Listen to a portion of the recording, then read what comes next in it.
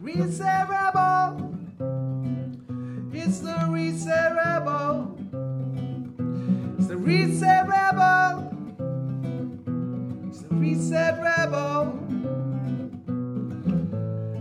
Coming to you every day. Welcome back to The Reset Rebel with me, Jo Yule, and we are still in Goa in our special guest residency slot here in the south of Goa on today's edition of the podcast. And I'm very lucky to have ferreted out a fellow island resident to join me on today's show. And that is the ambassador and spokesperson for the Fearless Dreams Project, which we're going to hear all about shortly. I'm just sitting here drinking coffee in the lovely lounge near Patnam Beach with Alex. Hello. Good afternoon. How are you doing? I'm very well. I'm good. It's kind of strange to be in Goa and then to also be faced with a beautiful fellow islander in front of me. Exactly. I was going to say, fancy seeing you here. Fancy seeing you here. Yeah, it's I don't know, really. I mean, obviously this wasn't planned, but we do have lots and lots of mutual friends, and I have admired your work from afar over the years since I've been living in Ibiza. And you obviously, I think the first thing I kind of noticed about was you were doing some performance plays in Ibiza in lots of very unusual venues around the island, lots of little nooks and crannies that kind of inspire creativity in Ibiza. And it's something that I've kind of seen you putting out there across like social platforms and things, and always wanted to attend, but I've never had the pleasure of coming to one of your plays before. Oh, okay, so you'll have to come to the next one. But I think it was, for me it was really strange to kind of arrive in Ibiza, and when I moved to Ibiza 2 years ago, I was there very much to continue my wellness path and to focus on my writing, and I started a food blog and around alternative healing and using nutrition for healing. And that was the path that I really felt that I was going to take when I arrived in Ibiza. And then I arrived, and all of a sudden, I was approached by someone, and we did a play, and I ended up acting again because I was acting in London. So it just sort of was this natural progression that I never really thought would happen in Ibiza, because it was much of a surprise to me that there was some theatre that was going to be happening. So that was fun and enjoyable, and I think it's really important to have those kind of creative outlets for yourself, and I think that Ibiza really holds space for you in that way. Everybody is involved and invested in sort of creating and collaborating with each other, so you have like a huge pool of writers and directors and musicians and singers and artists and wonderful magical people, which I guess I hadn't even really considered they would even be there. I felt like I was moving to Ibiza, and it would just be all yoga and green juice, and then obviously there's always the hedonistic side. But my focus was very much on my wellness path. So it was a pleasure for me to embrace my creative artist, and to be able to do that in Ibiza, and to be able to share that through the medium of theatre. And I guess what it's kind of given me is, this wonderful sense of community on the island, which is important. And also it's opened things up with other projects and other people. And what's been really noticeable over the last year or so is that there's lots of people collaborating, both creatively and also creatively collaborating, for the purpose of others, to help serve others. And, I come from an acting background. I trained as an actress. I was working as an actress. And so I always wanted to try and find a way, how could I utilize those skills, but also using, my journey from cancer. Which is what we want to talk to you about. So this Fearless Dreams Project, if you can kind of tell us a little bit about that, because obviously that's kind of brought about by your set of circumstances that you're calling your wellness path, which nobody really knows exactly what it was that brought you to the world of wellness, as this podcast always does have a wellness link from someone who's come to Ibiza and reset their path in life. So you were coming to the island to try and focus on kind of staying well, and I call it walking the path of the yogic lord. So basically basically, going there to stay well and be well and continue the journey that you'd started before you arrived. But what was it? What is the Fearless Dreams? So to give you a bit of background, I think I tried to smoke and mirrors it with theatre and creative projects, but actually, the essence of what we're trying to speak about here is that, my journey really, and where I come from, is that for most of my adult life so far, I was very hedonistic. I lived, a very wonderful life, but it was also very toxic. And, I was a party girl, and, and that was my life. And even though I was sort of in denial, I guess, thinking that what I was doing was the same as everybody else, so it wasn't really that bad, simultaneously it was having a huge negative effect. The bag crash. What it was doing was simultaneously having an effect, on my health, and a detrimental effect. And so in 2012, after I think it was about June 2012, I'd had a baby the year previously, so it was my third child. My child had just turned 1, and I got diagnosed with breast cancer. And that completely turned everything upside down and put everything into question. The long and short of it is that I'm still alive. But my journey to sort of where I am now wasn't, I guess, always so straight in terms of knowing what was good for my body. I had no idea. I thought I was healthy. I ate some salmon and broccoli, and I thought that was good enough. So from my cancer diagnosis, I re-educated myself. I went on an alternative healing path. I also tried chemotherapy for a brief moment. We had a brief rendezvous. But then very much the alternative path was what healed me, ultimately.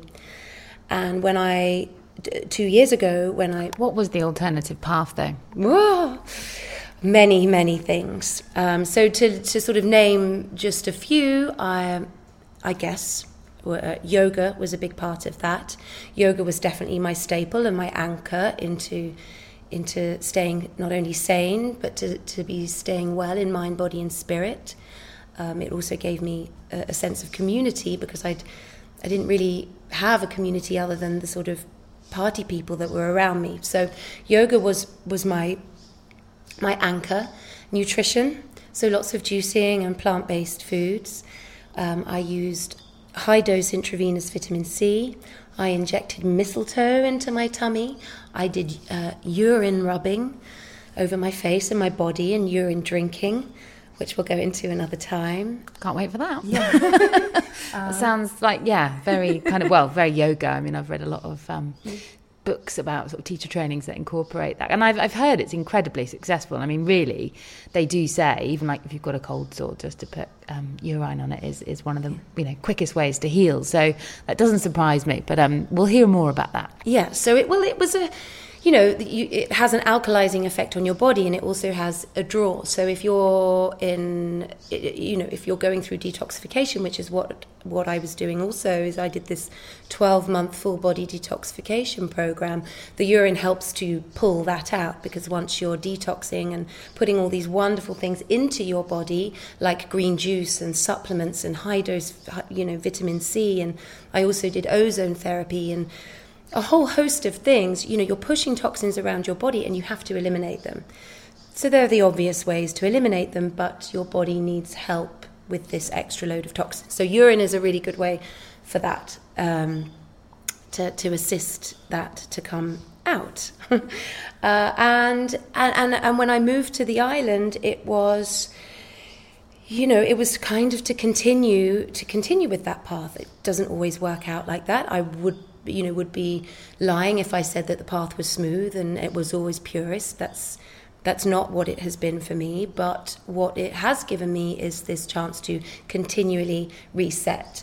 And I think that one of my biggest fears when I had cancer and I chose this alternative healing path was, oh God, am I going to have to be a saint forever? Am I going to have to be a purist? Am I really going to never enjoy an alcoholic drink, or a puff on a cigarette, or just something that was toxic. I knew who I was as a person, and I knew that to kind of commit to being saintly and purist was probably going to set myself up for failure. So it was hard. It was hard to make that decision. But what do you think actually caused the cancer? Because you talked about this toxic lifestyle that you had, but you haven't really told us anything more than that. And where do you think it actually kind of manifested from? So this is always a tricky one to answer, because obviously we never really know, and I've made peace with not really knowing and not always having the answers. However, my cancer was in my left breast. The left side of our body is associated with our feminine side, our mothers, our sisters, our daughters. And I feel that, throughout my life, I had, many kind of emotional traumas that would have contributed to the stress on my body. So there was emotional toxicity and physical toxicity. I was very much depleted by the time I got to 30. I'd just finished my degree at acting school. I'd had a baby. I'd moved house. I'd renovated a house. I wasn't taking care of myself. I wasn't giving myself self-love. I was trying to juggle 3 children, motherhood, being a perfect wife, being a perfect friend, being a perfect mother, and also trying to look good. There's many social pressures that are associated with being a woman, and we feel that if we don't fulfill this spectrum of things that we must be, I think we feel shame. We're ashamed in some way, and I feel that that's really, for me, that's where I feel why I feel my cancer manifested, was this kind of deeply held shame that I'd always had, that I was never good enough. I was not, successful enough. I didn't have the career. I didn't have, maybe I hadn't tidied my house, or maybe I'd messed up cooking a meal, or I was a bad wife or a bad friend because I hadn't rung that person back, or I'd shouted at my children. I mean, my day was full of things that caused me to feel shame from a very young age. I was a mother at 18. So for me, I feel that it was this shame that I held on the left side of my body that was associated with not being good enough as a woman. And I was only out yesterday evening at the Jali Cafe, which is a beautiful place here in Patnam, and one of the clients actually on my retreat that I'm holding here, she had breast cancer as well, and she was kind of telling me the whole story actually over a gin and tonic, as you do on a yoga retreat, on the Jin and Yin yoga retreat. And she was kind of telling me about how it was when she received the actual news itself, and she actually found this lump in her breast herself when she was on the beach, and then she went in and had the scan, and then the number of staff kind of multiplied as she was called back into the room to be given the diagnosis. And, she knew in that moment, with someone there from Marie Curie and another doctor and a senior doctor and a grief counsellor and all that kind of stuff started to come into the mix before she'd even heard what was going on. So when was that kind of moment that you received that piece of news, and how was it? Oh, well, it was... So I remember it like a dream. And I think every woman will probably identify with those sort of feelings that you go through when you check your breasts. And whether you've had cancer or not, there will be moments where you'll do your breast check and you'll be like, oh my God, is that a lump? What is that? Could it be? Because obviously our breast tissue changes throughout our monthly cycle. And so, I know many friends that have questioned, what's going on in their bodies. But the moment that I found my lump, it was like it appeared from nowhere. I literally woke up one morning, and at that time I had humongous breasts. I had like 32 double F breasts. They were enormous. And you look shocked. And I remember kind of lifting myself up out of bed. I was exhausted from, waking up through the night with my baby at the time, I say you were breastfeeding. Yeah. And I sort of would get up in the morning and lift my breasts up to give my back a little bit of respite. And I shuffled to the toilet and I sat on the loo and did my morning pee. and held my breasts. I mean, that is as much as my breast check was just to sort of hold them there, mainly so they didn't just pull me straight to the floor because they were so ridiculously large. And there it was, this lump, and it was big, and it was undeniable. Like, there was no question. I knew. I was like, this is a lump. This is a very big lump, and this is completely alien to my body. And my heart sank, and I was like, oh God, and I went through all of the emotions of, like, fear and picturing myself with cancer. And that picture wasn't really the picture of someone with cancer. That picture was, in my mind, was the one that we all know very well, which is that picture of somebody who's just gone through many cycles of chemotherapy and they have no hair and they look like a skeleton. It's that. That was what was in my mind. Death, basically. Although that sounds quite dramatic as I say it, but it was. I was like, I'm going to die. Who's going to look after my children? My situation was super complicated with, I have 3 children by 3 different fathers, and I just thought, oh my God, how will this go? Who will do the hair? Who will do the hair of my daughters? And just the little things that kind of run through your mind as a mother. And so I took myself to the doctors. They whizzed me within a week into the hospital, and like before you know it, within a couple of weeks, I think, I was rushed into that room with a... that was the Panem train. I do love that in the background. Yes, it's there. 2 o'clock in the morning, 6 o'clock in the morning. 4 o'clock in the morning, on the hour, every hour. There it goes. There it goes. The thing is when I try to take it, it never turns up. Which of course, yeah. No, it's just there to keep you awake and remind you you're still alive. You're still here, Alex. Here it comes. I need to get some binoculars and do a bit of train spotting next time I come over. Yeah, okay. So I guess, has it passed? Will it... I'm quite enjoying the background punctuation. Well, it's actually a real kind of one of those sounds of India, like the sound of the train track, along with the crows and the monkeys and the cows and the dogs. Oh, there's plenty of noises to make the mind boggle at night time as to what that actual rustling noise or extreme, cacophony could be. And the bad techno music that you sometimes hear, that keeps you up.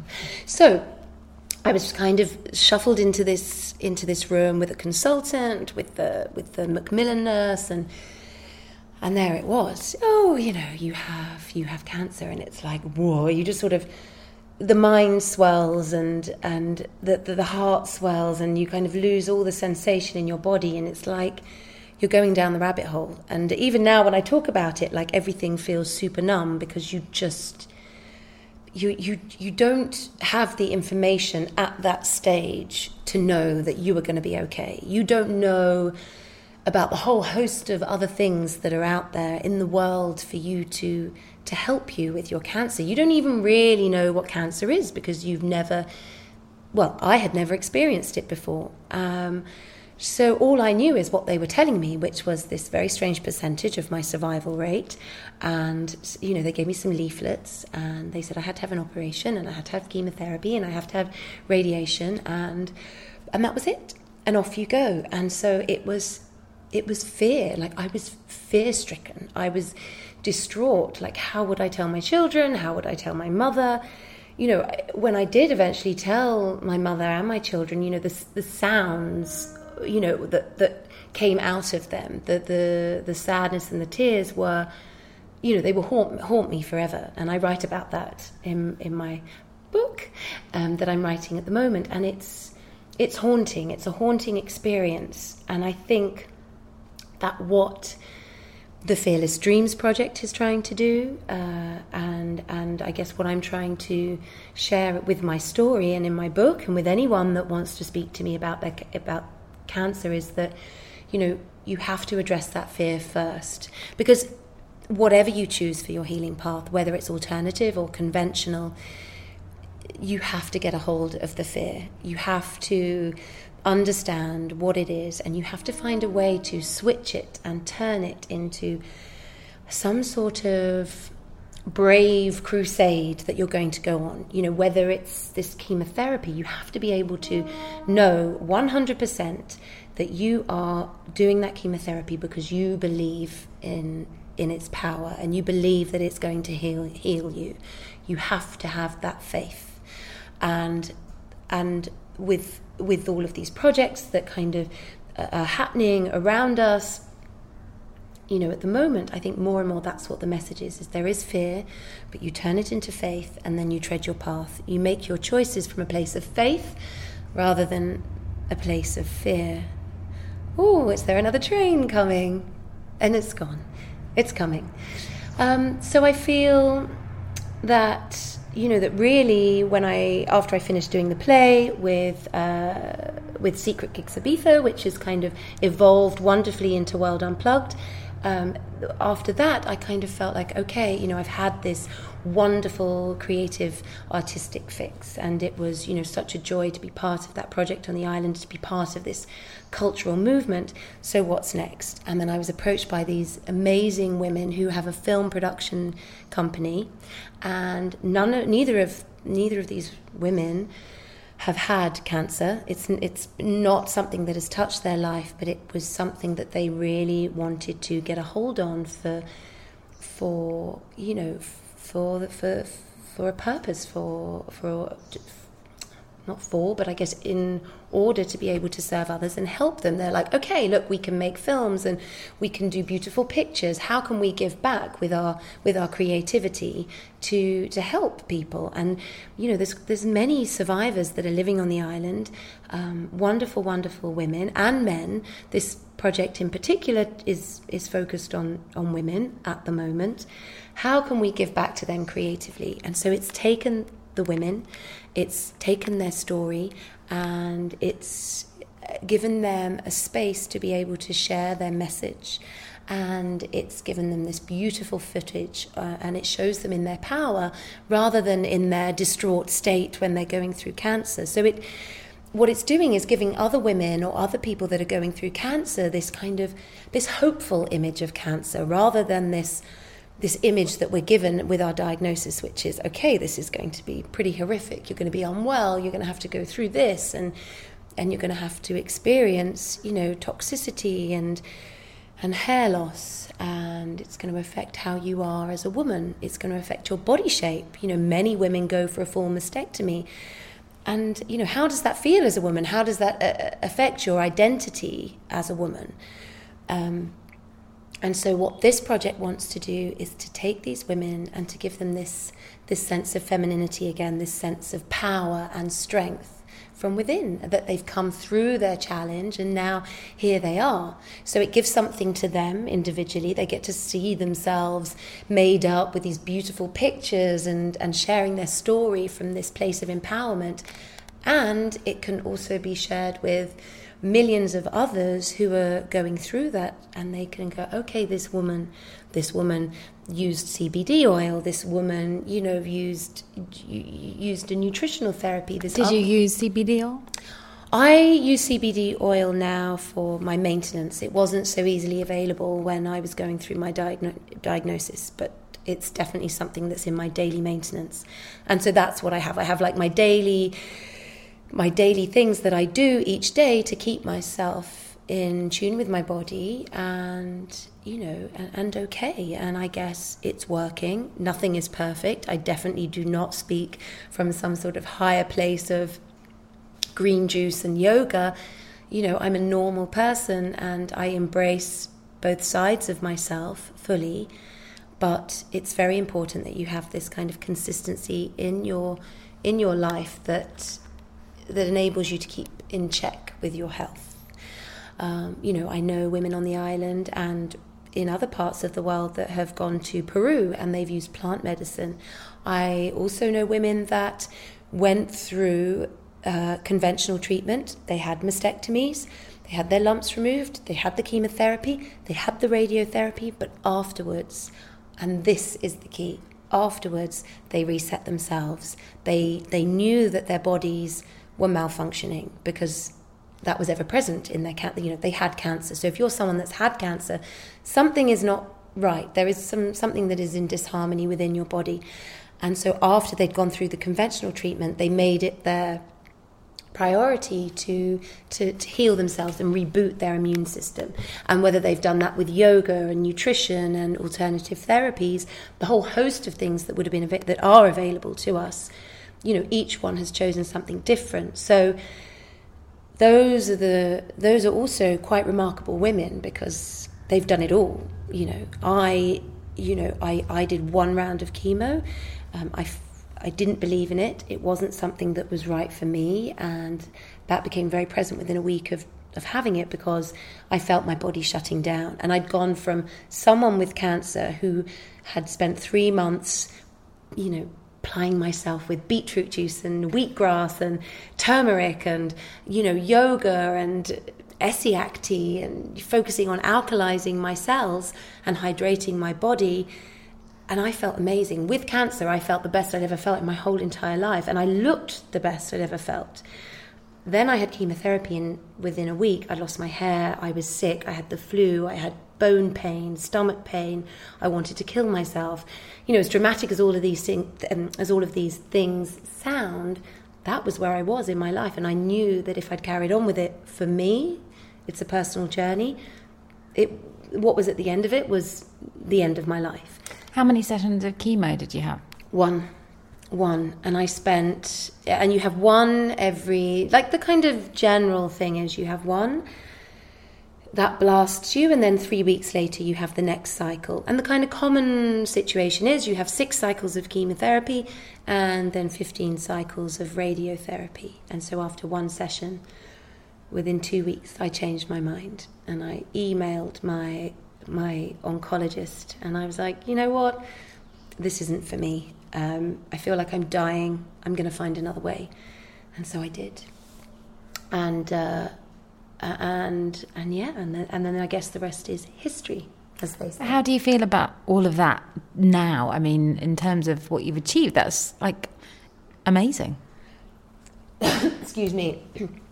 You mean, how do I feel about solving this extreme crisis in your vessel yourself? Oh, I don't know. I feel like, I'm so glad I made that choice. In many ways, I'm so glad that I also tried the chemotherapy, because now that's another drug I can tick off my list that I've experienced in life, to talk candidly. But, I'm only just really coming to terms with it all. I'm nearly 7 years on, and I think that when I had cancer, I was on an almighty high. Like, I was on this fierce personal quest to heal myself, and there was no room for anything else in my life. And, I was so supported and so held by all the people around me. I was just running on this euphoria. I was learning stuff every day that I never knew. I was educating myself and, on foods and nutrition and different healing therapies. And my world was being opened up to all these crazy, wonderful people. And it was brilliant. And it became part of my identity. And then after a certain amount of time, when you begin to sink back into a little bit of normality again, whatever that is, I think, you're left with a little bit of post-traumatic stress, I think. And the fact that you go through something, your body gives you everything it needs to get through that, that, I don't want to call it trauma, but that event in your life. And then afterwards you have to deal with the emotions of it all. Not only the how much it kind of traumatized you as a person, but also the ones that you love around you, how it has affected your relationships. Those change. You change as a cancer survivor. Your life is not the same anymore. And so you become different. My girls, who are now 21 and nearly 17, oh my goodness, they knew me as mummy with long red hair and, huge boobs and who was kind of, you know, into what I was into at that time. That was how they identified, you know, with me as a mother. And so their memories of me when they were younger are very different to the ones now, because I've really changed as a person. And that's very hard. You know, I was somebody that would, you know, try to turn myself inside out to provide nutritious meals for my children and cook everything from scratch. And when those meals, those people-pleasing meals that I was always giving to them on the table each day for dinner, they had gone from, you know, shepherd's pie and chicken pie and obviously an array of vegetables because I was trying to be perfect. They'd gone from that to, okay, here's a raw vegan burger. I've been dehydrating it for 2 days, and here's some sweet potato wedges or something like that with some raw broccoli and spiralized courgette, and, you know, and there's a bit of sauerkraut and all these other things that I kind of discovered 7 years ago that I'd never even heard of. And they're like looking at me thinking, I'm not eating that. You know, who are you? You know, who are you? What are you doing? I became obsessed with yoga, obsessed with healing. You know, all the people around me were obsessed with spirituality and meditation. And it wasn't, you know, not saying that was a negative influence in their life, but they were, you know, that was a big change for them as well. So I'm sort of now, I guess, scooping up the fallout of those changes. And I guess what I didn't anticipate is that there would still be emotions to deal with. And that's another big thing, because you're like, yes, I'm alive, I'm cancer-free on last check, and I'm breathing, and here I am. But, you know, there's a big emotional part to healing your cancer as well. And that's where I am now. That's, you know, the next part. So of my if somebody journey. else catches or obviously gets this piece of news, what's, you know, we're coming to the end, but what is the biggest piece of advice you would give them? I mean, if I, you know, found that out tomorrow, I mean, I really don't even know where I'd begin with what steps I would take, even having listened to everything you said and other people I've kind of spoken to about it. It's the fear thing, isn't it? It's the absolute terror and having to do all that research and kind of figure out how you're going to tackle it. And it's a minefield. You know, it's a minefield. It's a minefield and a minefield. So it's, I would say, breathe, don't panic, know that what you're being told in your diagnosis is only a very small percentage of, you know, of what is out there and what is available to you. Mm-hmm. Do your research. The doctors will tell you to not go and Google, to not go and research. And I understand why, because there's so much information out there and it's information overload. But with the internet and people, you know, that are sort of the ways that we can connect with people these days, I would say get out there and connect with as many people as you can and find out everything that you can. Follow your intuition, find people that are survivors, listen to their stories, you know, find out what other people did and find what resonates with you. Protect yourself from, you know, from the fear of your family members and your loved ones. And that might sound quite selfish, but you have to, because your life depends on it. You are not responsible for everybody else's fear. You have to go and deal with your own stuff first. And, you know, my 3 big things that I would say to anybody that's just got cancer, if you can just do anything straight away, it would be buy a really good quality water filter and hydrate your body. Lock yourself away for a little bit, do your research, and go and do some yoga. And then tackle the minefield of research and information that's out there. And, you know, connect to Facebook groups. So, you know, I have some Facebook groups that are going on. One's called the Cancer Coven, that now has 100 members, all people finding ways to heal their cancer in lots of different ways, both conventionally and alternative. There's the Fearless Dreams Project in Ibiza. You know, reach out and see what comes back.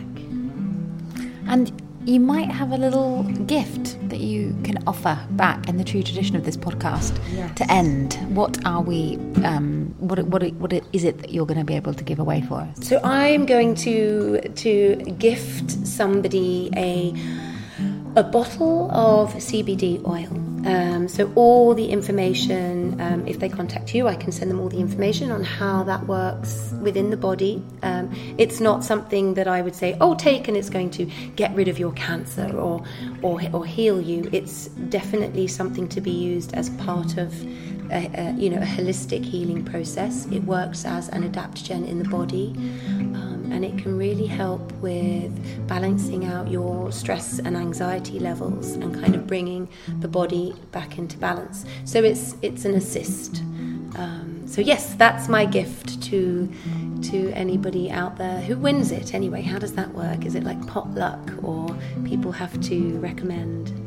People just write in to the show to justthegoodnewsplease@gmail.com, and they give us a reason why they feel that they or somebody they're nominating deserves this free gift, and that is the first one of 2019. We've got lots of other free things to give away on the Reset Rebel podcast over the coming year, but if you do drop us a line to justthegoodnewsplease@gmail.com, we will put you in touch with Alex. Alex, thank you so much for joining us here on the podcast. It's been an absolute pleasure to be in your beautiful Goan dream home. And we'll see you back in Ibiza. Thank you. See you in Ibiza very, very soon, my darling. Reset Rebel. It's the Reset Rebel. It's the Reset Rebel. It's the Reset Rebel.